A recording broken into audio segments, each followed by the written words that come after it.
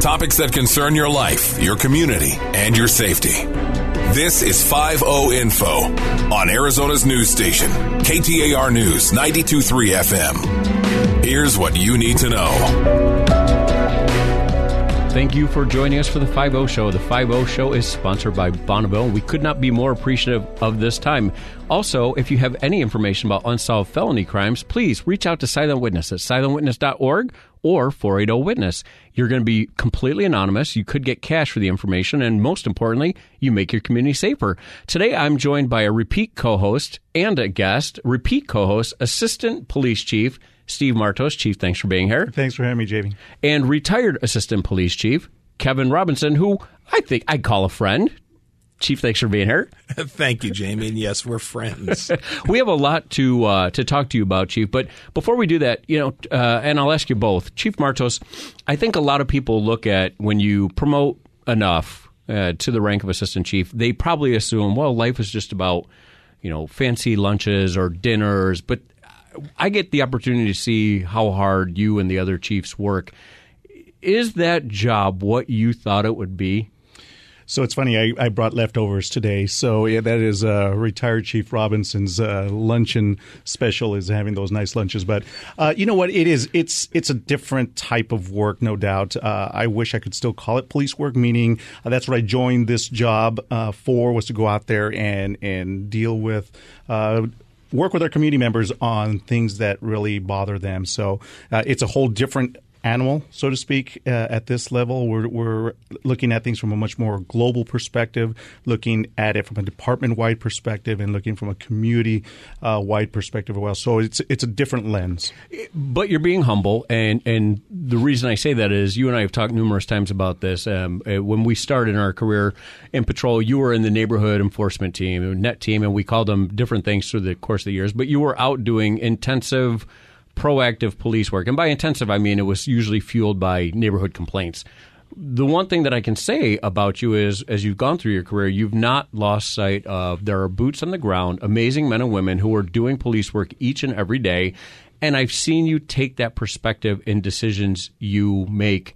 That's got to be hard to balance the two. It is a tough balance. I still recall, and again, it's police work that this has been my passion, has been something that I've been doing for 26 years. And I go out there from time to time and pull in on a call with some of our folks and see them do what they do. And it's a noble profession. It's an admirable job. And to see them do it, it's humbling for me. So making decisions, really, there is that perspective of what's in the best interest of the community, what's in the best interest of our employees, and trying to balance that with that lens again. Yeah, I've seen you and people we work with making decisions, and no matter what you try to do, it seems like whatever you do in life, there's always devil's advocate. There's the good and bad, and you have to outweigh what is better than the other. So thank you that you always try and make the decisions with, as you said, the employees and the community in mind. That's a delicate balancing act, and I'm sure that every day you go home and you think, it's a lot harder than I thought it would be when I was a patrol officer. There is no doubt. Decisions now that you start to make decisions that affect other people's lives, their schedules, their careers, those types of things, and even folks in the community where you start affecting their way of life. The decision making is heavy on you. Well, one of the things that I appreciate about you both is you have that same sense of, I've seen you both in situations at work where somebody will come up, and typically, whether it's police or military, we operate in this paramilitary organization, there's rank. So folks don't normally jump rank and go directly to an assistant chief. Yet I've seen you both on numerous occasions engage and listen to and value the employees that we work with. Chief Robinson, when you left, you had dedicated 30-something years to our agency. Was that a hard transition? 36 and a half years. And the transition was, I was ready for it. So it wasn't that big of a change for me because I was ready. And, I think that's one of the most important things that anybody can do is to be prepared for that life change. I had other things. We were going to travel. We were going to do a bunch of different things. So I had enough on my plate that was going to keep me busy for some time. So it made the transition all the more easier. If I can just add something. So, and you mentioned something, Jamie, about being approachable even at whatever position you work in. And that was one of the things that I learned from Chief Robinson throughout the years, that he always made himself available to the boots on the ground people. And I'll tell you now, you may have left and probably thought, okay, we work by serial numbers and they've replaced me with another serial number. But I just want you to know, when you left, you've left a legacy on the department. So you're feeling humbled or feeling maybe not appreciated potentially when you leave. But I just want you to know that you've left a legacy with the rest of us. Thank you, and I appreciate that. And I think that's one of the things that all of us who go into police work, we strive to make a difference. We wanted to make it better for everyone else or for someone else. And when I left after 36 and a half years, I came to the realization that I had impacted scores of people's lives, and outside of the organization, inside of the organization, some for the better, some for the not so good. And you have to take that with what it is. It's the reality of the job. And as Chief Martos was just saying, you make decisions at that level that have a profound impact on people's lives. When you change someone's schedule, what that does to their family, the family dimensions, what's going on at home, the family dynamics and such. So it's something you have to do, and you realize that. But I would not, and I teach now at Arizona State University, and I tell my students this, that I had two dreams. I wanted to either be a policeman or I wanted to play second base for the New York Yankees. And that was the honest gosh truth. The Yankees never called me. And therefore, I was able, and I tell people this, that I lived my dream by being a police officer, and more specifically with the Phoenix Police Department. I just got lucky. I really did, and I enjoyed every single day. Clearly, it had its bad days when officers were killed in the line of duty, or you had to go out to a horrendous crime scene or a bad accident or something like that. Those are never fun, but it was a part of the job, and you knew that, you understood it. And I enjoyed being able to be a positive force and hopefully making people's lives better at the end of the day. So this is radio, and people obviously can't see you, but when Chief Martos spoke from the heart and gave you a compliment, and you've done a ton of media, you do a lot of teaching, you're very confident, but when he spoke from the heart, you looked down, it looked like that touched you. Did you ever worry about what your legacy was when you left? To be honest with you, no, I didn't. I knew when I left that I put in 110%, I would say almost every day, because let's be realistic, you can't do it every single day, but almost all the time I did my darndest to do the best I possibly could to represent the organization, represent the citizens of Phoenix, and even more importantly to me was to represent my family name. My mother used to say, remember, you're a Robinson. She would always say that. And that was that cue to behave right, do the right things, treat people the right way. And I think I did that. I'd like to think I did that at the end of my career. So I was just ready for the next opportunity. And I knew that there would be others coming up behind me who would have that same compassion, that would have that same understanding, and would jump into it and hopefully do a better job than what I did.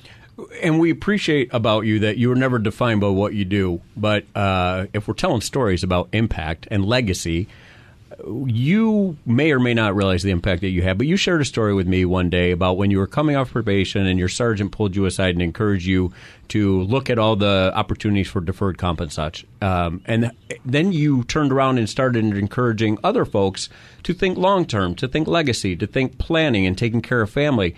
I ran into someone recently that said, hey, if it had not been for you pulling them aside and walking them through the benefits, they would not have been as prepared. Is that something that you've always had, that long view of what retirement looked like? Well, I learned. And that sergeant that you're talking about, his name was Walt West. And Walt unfortunately passed away a few years ago, but he was a great sergeant. And I was coming at the end of my probationary period, and he had my probationary rating, and he was explaining I was going to get a raise with it. And he said, what are you going to do with the raise? And I said, I'm thinking about buying a new car. He said, you know what, you should put it into deferred compensation. And I said, what's deferred compensation? And he literally took me into the station. He pulled out all the paperwork. He filled everything out for me and just told me where to sign. And that started, I had a year on. That started, for the next 35 and a half years, for the most part, I did all that I possibly could and put it into deferred compensation, and it allowed me to have a savings that was significant. It just was. I don't know how else you would look at it. 36 and a half years of savings with interest on top of it. The power of compounding interest. Exactly. And so it put me in a position to where I could do anything I wanted to, impact others. My wife and I, we have formed a family foundation where we sponsor a couple different scholarships. So we're able to give back. We're able to do a bunch of different things. But that was the foundation for it. Sergeant Walt West taking me to the side and saying, you need to do this. And so I knew how important that was. I saw the impact it had on me. And as I went up through the ranks as a sergeant and a lieutenant, then a commander, and then an assistant chief, whenever I had the opportunity to talk to someone about it, that's what you're referring to, Jamie, I did just that. I told folks, hey, you don't really need to drive the new car. I didn't. And, it was more important to put money aside for later on. And it made a significant change or a significant difference in the things that I was able to do after I left the police department, still trying to help people. Coincidentally, Jamie, he never had that conversation with me. That's why I eat leftovers for my lunch. But let me ask you this on a more, I guess, I'll be somewhat selfish here. You having been in this position in the past for a number of years, if there was one, and I don't want to necessarily put you on the spot, but if there was one piece of advice that you could give me as an assistant chief or other assistant chiefs currently in the environment that we're in, what might that be? I was fortunate enough to be an assistant chief for 13 years. And during those 13 years, I think it was 4, maybe 5 different police chiefs. And the advice I would give anybody, and I'm able to sit up in the cheap seats and look down and things like that, I would tell them to be as transparent as they possibly could with how they do their jobs and how they make decisions. Transparent with the people inside of the organization as well as people outside of the organization. Because what I'm seeing these days is that there is a lack of an understanding of what goes into police work. There's a lot there. If you really understand use of force and when an officer, whenever she or he can use force, it's important to understand that. So my advice would be to be as transparent as possible. Make sure people understand your rules and regulations, why you do the things you do, how you train people. It's critical. It's critical because the more they understand, the more accepting they will be of the things when they happen. You mentioned the word family, and towards the tail end of your career, you got married. You have an amazing family. We get to follow your exploits on social media. Can you talk a little bit about who they are and how much they support everything? You're very proud of your wife, and I want to give you an opportunity just to talk about her for a moment, if you're willing. Oh, sure, certainly. Coming up on about 11, 12 years of marriage. My wife, her name is Michelle Halyard. She's a physician. She's a radiation oncologist. Her specialty is neck, breast, and throat cancer, but she's also the dean of Mayo Medical School. And she's an intelligent person. Why she ended up with me or settled for me that's a whole other story. But she's probably one of the smartest, most compassionate people I know. She is out to help people, medical students, her patients. When we travel, we usually have to stop somewhere to see a patient, wherever it may happen to be, because she has patients all around the world, quite honestly. And they love her. And what I see in that is somebody who truly enjoyed the job that she has done. And let's be honest, whether it's police work or the medical field, if you care about people and you want to make this world better, there probably are no two better careers other than pastoral. So I want to just take an opportunity to thank you for your career in law enforcement. You absolutely had impacted Chief Marto's career and my career. We've seen you on some difficult scenes, and you always were just a humble guy who took care of others. So if we haven't said it before, thank you, Chief Robinson, for what you do and what you still do in the community. Thank you. I appreciate that. Thank you to you, the listening audience. Thank you for Chief Martos for being here, and thank you to Bonneville for this time. Till next week, stay safe. You've been listening to 5-0 Info on Arizona's news station, KTAR News 92.3 FM. For more about Silent Witness, go to silentwitness.org. That's silentwitness.org. Or call 480-WITNESS. That's 480-948-6377.